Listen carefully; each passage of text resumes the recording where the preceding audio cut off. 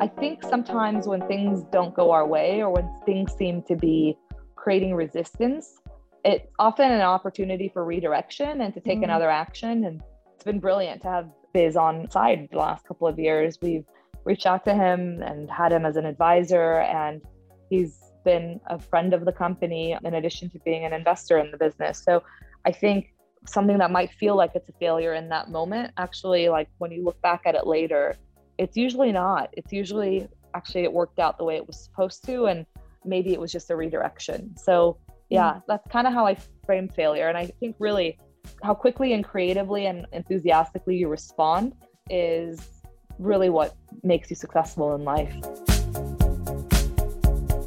Hello and welcome to the Women of the Future podcast, a podcast made in collaboration with the Women of the Future programme, a platform built to unlock a culture of kindness and collaboration among leaders, as well as support and celebrate the successes of women. I'm Kim Rowell and I won the media category at their awards in 2018 in recognition of my continued work as a commissioner, producer and children's author, particularly within the mental health remit. I'll be talking to my guests on this podcast about their careers, who or what gave them their first big break, their successes, failures and inspirations along the way, and how they came to be a part of the Women of the Future network. Laila Yarjani is Chief Operating Officer of Littlebridge, a company focused on allowing millions of children around the world to learn to read, write, listen and speak English through a social, immersive, games-based community. Prior to Littlebridge, Laila spent 5.5 years in consulting, during which, as an advisor to UNICEF, she founded the Next Gen London network of young professionals supporting UNICEF's work in Europe, also advising on refugee integration and entrepreneurial projects. A graduate of the University of Texas with vast and diverse international experience, having lived in the UK, Iran, Spain and several major US cities, Laila's philanthropic journey started when she was just 14 in founding Club Hope, standing for Helping Out People Everywhere. Winner of the Women of the Future Award in the Technology and Digital category in 2020, Laila believes education is an enabler to the pursuit of happiness and has a huge passion for improving the lives of children through education and sustainable development. I grew up in a few different places. My family is originally Iranian, so I was born in Los Angeles, and we then moved back to the Middle East when I was around 5. And we then moved back to the States, and I did my secondary and all the way up through university actually in Texas. So sort of between Tehran, Los Angeles, Houston, and Austin.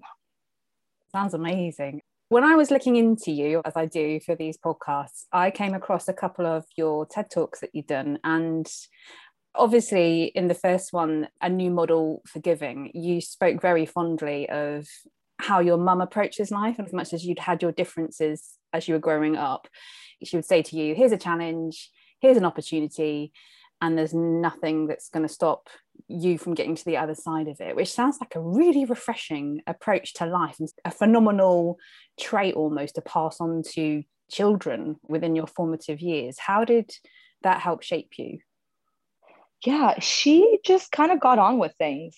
Yeah, I think my brother and I were both entrepreneurs, and we both sort of share this quality of if we sense that something needs to be done, we just do it. And for me, that has manifested in a number of different projects that even today I could point to things that maybe I wouldn't have done if I didn't have that quality. But it's definitely something that I valued, and I just watched her in so many scenarios where other people might have done the polite thing and gone on living with their life, like go the extra mile. So I remember we were in the park one afternoon, and there was a young boy our age who, at the end of the day, wasn't leaving, and it was getting dark. And it turned out he'd run away from home, and my mom did what she could to get him out of the park and back at home. And so a lot of people may have just, scurried their own children along and took them home. But I just watched her doing things, and she still does. And, I just kind of watched her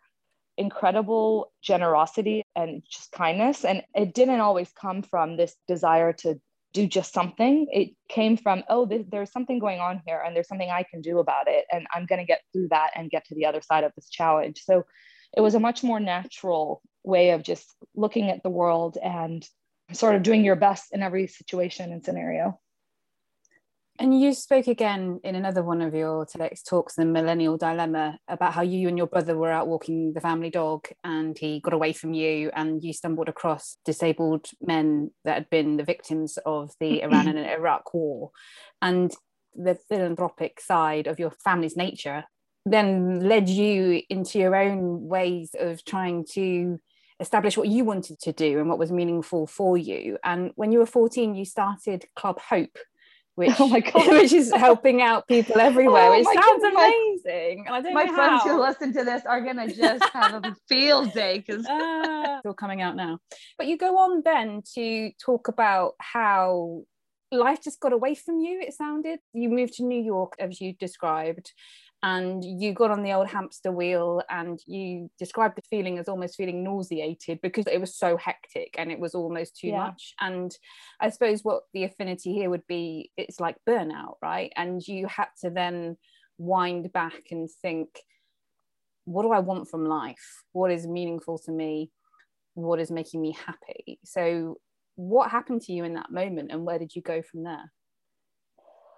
So, I mean, I think this is a question that I come back to a lot because I think it's something that I've revisited even during the pandemic, but rewinding to that point in time, I decided when I was living in New York that I wanted to get back involved in a material way. I was mentoring someone during that busy time, but I wanted to do something meaningful. And I reached out to UNICEF in New York and had a couple friends doing some really impressive work with UNICEF and wanted to get involved and see if there was a project or a program I could support. And shortly after that, found out that Accenture was offering me a role in the London office and was moving over. And there was no way for my generation to sort of fundraise or consult UNICEF here. And so I set up this organization called Next Gen London. And basically Next Gen in the UK would follow a model of creative projects, collaborations, supper clubs,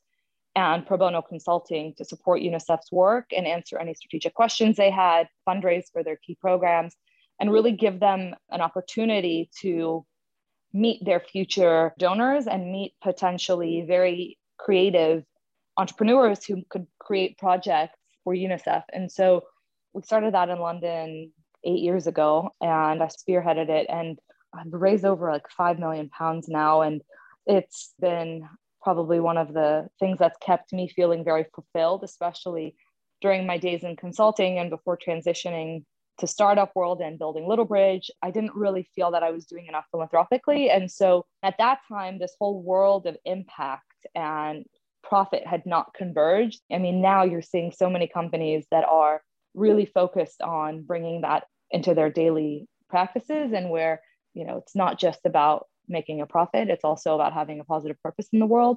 But I don't know, 8-9 years ago, that wasn't really a done thing as it is today. So that's sort of where that journey took me. And I think it's interesting because my work with UNICEF then really inspired me to reshift my focus to education and to sectors that are really, I think, absolutely fundamental and need transformation, and where there are underserved people, underserved markets, there are insufficient innovative solutions. And so it's really wonderful that my own curiosity and desire to be helpful in the world took me to where I am today. And that question around what I prioritize is one I revisit often. And I think it's one that many of us considered during the pandemic. And it's very clear for me, the most important things are the purpose I'm having in the world, making sure that that purpose is profitable and financially also makes sense where it relates to work. But outside of that, philanthropy and my personal relationships. And when you have a lot going on, I think it's always a question of just filtering things through and knowing what to prioritize and knowing what balls to drop. And it's kind of a always learning experience. So I don't think I have it figured out just yet, but I definitely know what the North Star is. And so that always helps me to say, okay, no, those are things that I shouldn't do. And that is something that I should do, And do you think when it comes to the educative process, it is about making conscious decisions? Or is it too much to say that when you're a teenager? Can you decide or determine, or can you make productive, pragmatic choices as to where you want to be heading? Is that something that comes with age as you continue on your journey? Or can you be a bit more prescriptive out of what you want to get out of education and where you want to go in life? Or is that too early when you're 14, 15 years old? I think it's early. I mean, when I think back on my own experience, I think hindsight is clear, right? And what I'm doing now makes sense, but I wouldn't have ever thought that this is how I would have ended up spending my time. It's definitely a journey. And I think really what education should provide people is an environment in which to try things. And I was very lucky because I had a very good relationship with my high school principal. And so I'd often lean on her when I had ideas of things I wanted to do. And she's very, very educated, also a very conscious, very thoughtful leader. And she's a friend now, which is so wild. But I remember having that relationship and that mentorship.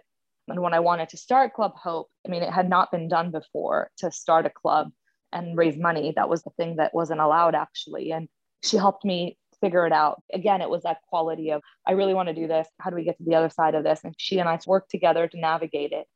And I think having that environment, and I think the American system is really great for this because they tell you you can do anything in most of the schools that you're in. Now, I appreciate that I was probably in a particularly good state school, but I did have that support. And, I was in athletics, I was in the orchestra. I really had this desire to be fully in life and to fully try everything and not to leave any page or stone unturned. And I think what I say to my younger cousins and a couple of younger women that I've mentored who are in their earlier 20s is just do everything that you're curious about and put your heart fully in it, because you'll, by process of elimination, figure out where you're meant to go. And I actually think asking young people at the age of 14, 15, what direction they want to go in, it's a lot of pressure. And I think we put a lot of pressure on young people to have the answer. So I often say it might look like I've figured it out, but I really do not have it figured out. I'm still figuring it out every day, asking myself those questions on a Sunday night of what's my big purpose in life. And it's funny because I am spending my time in a way that I love, and I do find my work purposeful, and I love the impact that we're making at Little Bridge with the product and my co-founders. But even still, I'm still young. I have a whole career ahead of me. And it's interesting because last time I caught up with Dawn, my high school principal, last time I saw her in person, actually, she had just released a book that had nothing to do with education. So she's an author now as well. And so I just think life can have many projects, and your creativity and your gifts can manifest themselves in a lot of different ways if you're open to that. And tell me more about Little Bridge, how it all came about, really, what the inspiration was for it. And was it a leap of faith from Accenture to Little Bridge, or was it a smooth line of development? How did it all come about? Yeah, so I had spent, a few years then working with UNICEF, and I had worked on 2 different consulting projects for them, one out in Lebanon in the field and another in Vietnam. One of them was skills development, so developing entrepreneurship skills in young people. And another one actually ended up manifesting as a robotics program. And these trips really solidified that part of the process of empowering the future generation is with the skills, the mindsets, and the qualities that they need to have to be successful. And it's funny because growing up, my father always said to us to focus on cultivating the things that no one and nothing can ever take away from you. And I, off the back of my first field visit with UNICEF and first field project to Lebanon, was introduced to my now co-founders by another entrepreneur. And they had actually already developed Little Bridge, and their expertise is children's development, children's education, and they're sort of the product inventors and authors, and had done some really impressive projects and very clearly demonstrated that the product was really making a difference in children's ability to speak, read, write, and listen in English, and not just pass exams, but actually effectively start to use the language. And At that time, they were thinking about the different ways to scale it. And so it didn't feel like that much of a leap, to be honest. I mean, I shouldn't say it didn't feel like any level of leap, but there's always a bit of a leap. And I don't want to give people unrealistic expectations if they're trying to make a big decision, but it felt like the right thing to do. I was definitely a bit nervous about what the next chapter might bring, but I really believed in them. I believed in our product, and I was excited to work on something that would meaningfully change outcomes for children. And I had seen, because I'd been fortunate or unfortunate enough to go with UNICEF into the field, to live in parts of the world and travel to parts of the world where you see inequality. And so I knew inherently that addressing this challenge of teaching children English and doing so with the methodology of Littlebridge, which children learn the language through friendship. So they learn as a function of what they want to say instead of having to go through this memorization based rote learning that unfortunately most things are still taught in that way. So I was very excited about the product and about the social community and how it was bringing children together from all over the world, and they were learning English peer to peer. So it felt like a natural transition for me. And I was really excited about the opportunity to work at the convergence of an exciting commercial opportunity that had a very, very clear and inherent impact in its offering. So that's how Littlebridge came to be. And as part of that process, was there a standout moment, or maybe even a person, that you would say helped mold or facilitate what you were doing as a level of reassurance? And you've already spoken about being a mentor to other people. Was there anyone who was playing that role for you, or was there literally a moment of eureka, we've done it, here we are?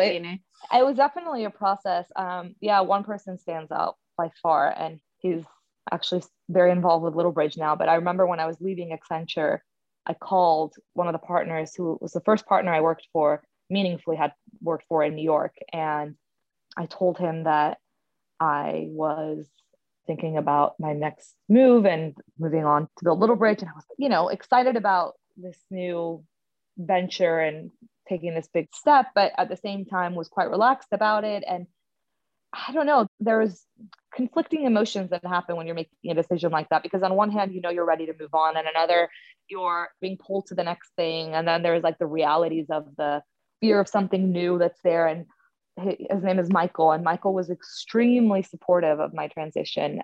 And I remember he even said to me, when you guys raise investment, I want to be the first call. And he actually is one of our early angel investors. He's on the board, and he's very actively involved in the business and has been there through the full spectrum of the personal and professional journey of transitioning and building a startup and all the lessons that come with it. So yeah, Michael has been a great friend and mentor and advocate. And there have definitely been a few people, he stands out by far, but I've had a few mentors who definitely helped support me in my commitment and in my commitment to who I aim to be every day.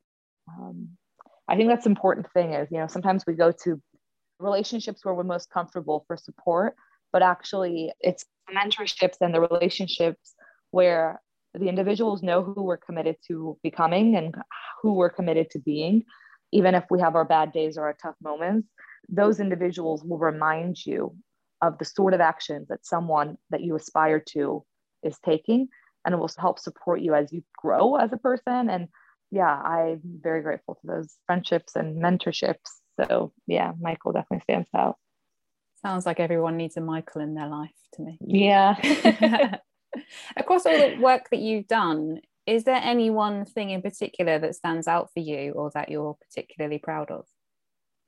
I think across the board, I think what stands out to me is bringing people together to effectively collaborate to do something that wasn't possible before. So whether that's our funding round at Littlebridge and some of the investors that I've, helped bring into the business and the community, the network, the ecosystem that we built around the company, or rather my work with UNICEF before, I think what I'm proud of is, or actually rather another friend whose restaurant I advised when he first started building it out in London. It's a friend of mine who's relocated here from Syria due to the conflict, very tragic. And difficult time for them. And I helped advise him and bring together some great people. And he's now a very successful entrepreneur and back at it. He's rebuilding in London. And I think when I see something, I feel very called to advising, supporting, rolling up my sleeves. I mean, I remember going around and looking at sites with him and becoming a restaurateur by night, helping him think through things. And I think what I'm most proud of is that when I see something and I feel a very strong conviction and resonance in it, I will bring the right people together. I will roll my sleeves up and do whatever it takes to make that thing happen and get to the other side of it. So I think whether it's, the work I'm doing at Littlebridge or the things I've done in my magic time to support other friends who are building their businesses or to support UNICEF's work, that quality, I can't help myself. I often say like, oh, I'm not going to take anything else on. And, then a new project pops up at Littlebridge and I'm like, oh, I want to do that. I'll take that on. I'll be that. It's like, oh, we're doing this new thing here. And sometimes getting ahead of my skis and just trying to do everything. And again, going back to that question of prioritization. But yeah. I think what I'm most proud of is just when I see something and I feel the conviction, I take action and bring great people together to collaborate. And I think there's a few examples of that and how it's manifested in Littlebridge and the last funding round we raised, and the people that have invested in the company, including Biz Stone, who's one of the Twitter co-founders, including Michael, who I worked for years. I mean, we have a solid list of angel investors who I helped to bring into the business. And same with my work with those other projects I mentioned. It's just doing my best with what I have in my mind and at my fingertips. Just listening to you, you sound hugely tenacious, hardworking, enthusiastic. It almost makes me feel a little bit tired just listening to you. It's also so inspiring. It really is, just to hear the genuine enthusiasm that comes across when you talk about things like that. Thank you. Yeah, I feel very fortunate to be able to work on the things that I get to work on. I feel fortunate that I get to spend my time in the way I do.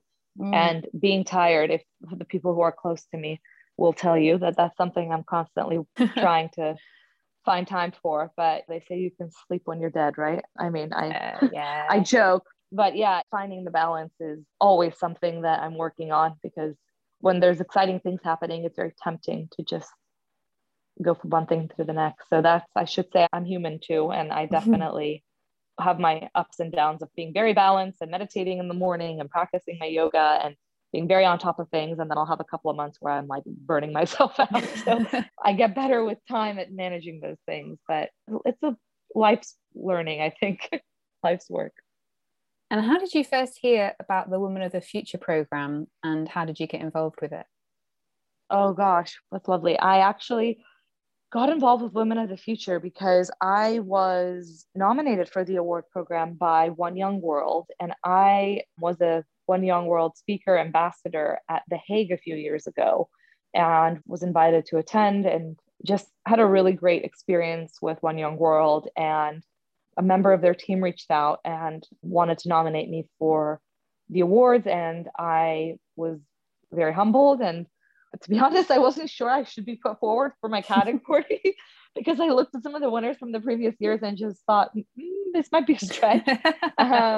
But it's funny because I guess that's kind of how it always is. You always wonder.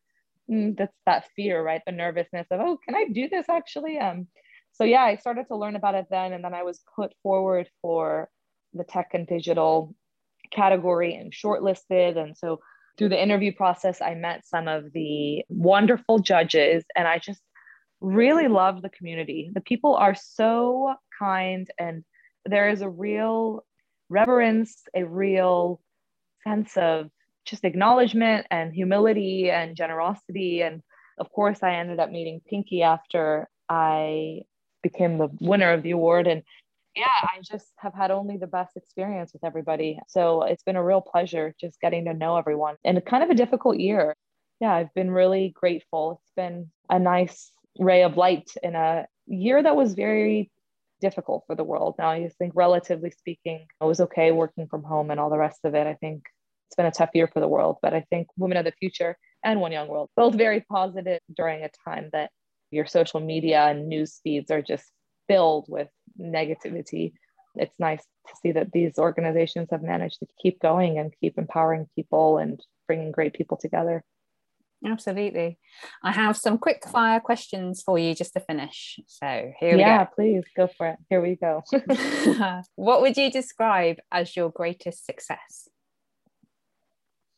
I think we spoke about it a bit already, but I think bringing great people together to collaborate and doing what wouldn't otherwise be possible. So whether that's at Little Bridge or in some of those other projects I mentioned, I think I would focus it rather on that quality as opposed to a particular outcome to say, raise funding for UNICEF or raising investment for Little Bridge. I would say it's bigger than that. And it's that quality of bringing great people together and making things possible that maybe wouldn't have been possible otherwise. Do you think I always think fundraising, I know that's part of your job, it's not just what you do, but is it quite a persuasive action? And that doesn't always sit comfortably with people, does it? How do you mitigate that? Is that a big part and parcel of what you do? I don't try to sell things to people. So I fundamentally believe that if you look across the spectrum of whether you're raising capital, like equity investment for a business, like in the case of Little Bridge, or if you're raising funding for a philanthropic project, I think what you're doing is providing people an opportunity to make something possible. And in the case of a business, you're providing people an opportunity to generate wealth and to be part of the growth of a great company. In the case of UNICEF, you're providing people an opportunity to support some great programmatic work. So I let the projects and the programs speak for themselves. And I think being able to tell a story that resonates and that you feel is authentic and has integrity is really important. So I think there is persuasion involved, but if you genuinely believe in what you're building and what you're doing, then it doesn't feel out of integrity, if that makes sense. Yeah, definitely. Okay, so what would you describe as your greatest failure? So this is an interesting one because I don't actually see the world in failures. It's really hard for me to say, oh, that was a failure. I mean, the way I see failure, I guess, is the way most people would think of it as something that they wanted didn't happen or an outcome they wanted to reach that they didn't reach. And I actually think that for me, there's been many times where I was really fixated on something happening and maybe it didn't go the way I wanted it to go, but actually I learned an incredible lesson or did something else that I wouldn't have done otherwise. So I'll give you a really quick example. With the Little Bridge fundraise, when we were doing our first round of investment, we had an investor that was a bit uncertain, and that happens sometimes. And I don't know, this was probably summer of 2019. And that actually inspired me to take a trip to San Francisco because I said, you know what, there are a couple of other investors I'd like to meet. If this particular investor is a little uncertain, I think we ought to meet a couple more people. And in that trip, I had an opportunity to present Little Bridge to one of our now investors, who is one of the Twitter co-founders. And I don't know that I would have taken that trip if that other investor hadn't been taking his time. And he ended up investing in the end, and it all came together really wonderfully. But I think sometimes when things don't go our way or when things seem to be creating resistance, it's often an opportunity for redirection and to take another action. And it's been brilliant to have Biz on side the last couple of years. We've reached out to him and had him as an advisor, and he's been a friend of the company in addition to being an investor in the business. So I think something that might feel like it's a failure in that moment, actually, like when you look back at it later, it's usually not. It's usually actually it worked out the way it was supposed to, and maybe it was just a redirection. So yeah, that's kind of how I frame failure. And I think really how quickly and creatively and enthusiastically you respond is really what makes you successful in life. So I'm going to kind of not answer your question. No, you did okay. Perfectly. One door closes, another one opens. Absolutely.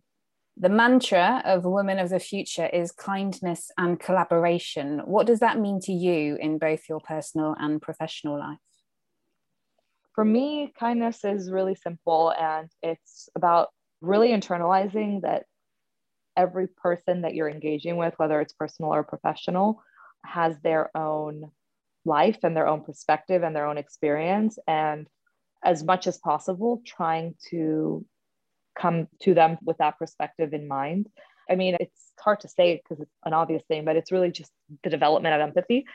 And I think that is really fundamental. If you have empathy, it's very easy to be kind. If you see someone who's suffering, and it could be because they've had a tough week at work, or because they've lost a family member, or because they've gone through an incredibly difficult life transition, it's very easy to be kind because you have an understanding of them as a person and have a good perspective of what they're experiencing.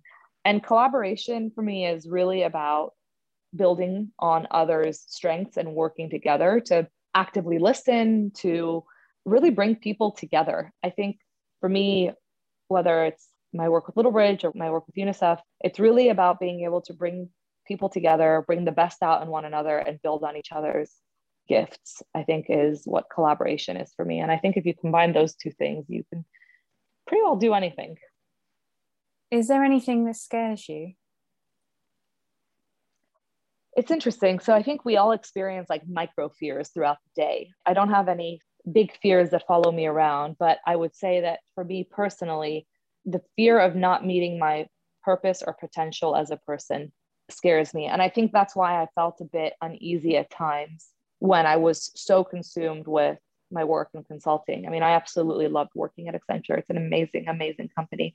But for me personally, I needed a bit of time to be able to do philanthropic work. And so when I carved UNICEF in, then things kind of came back into balance. So I think not living life to its fullest, not enjoying life to its fullest, and not really giving life my fullest is what scares me. So making sure that I'm achieving my full purpose as a person is probably my biggest fear, is that, you know, I think if I were 85 and hadn't done all the things I wanted to do and made it somehow, I would probably not be happy about it. What's left on your to-do list?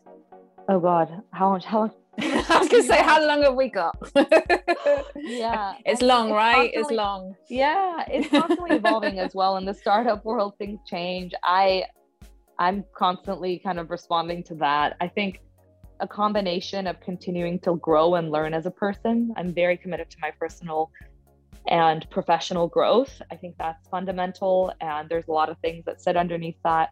I love my community and continuing to cultivate and develop my relationships. And then I have a few personal projects that I'm excited about developing over the next, 5 years or so. But yeah, it's hard to give you a precise answer. I think I'll continue to be involved in the world of startups. I think in 10, 15, 20 years, I'll probably still be building something and, maybe a different stage or different flavor. But yeah, it's a big question. But yeah, that's, I think at the highest level, that's probably the best and most honest answer I can give.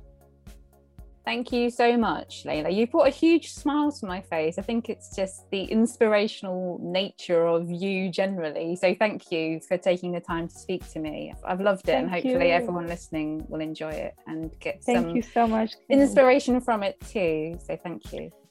Thank you. It's been an absolute pleasure to speak with you again. And I'm looking forward to keeping in touch. And yeah, I hope others enjoy listening to our conversation. Thank you for listening to this week's episode of the Women of the Future podcast. If you enjoyed it, please hit the subscribe button. And while you're there, why not give us a rating and review? You know you want to. For more about the Women of the Future Awards, network and initiative, please visit www.womenofthefuture.co.uk. See you soon.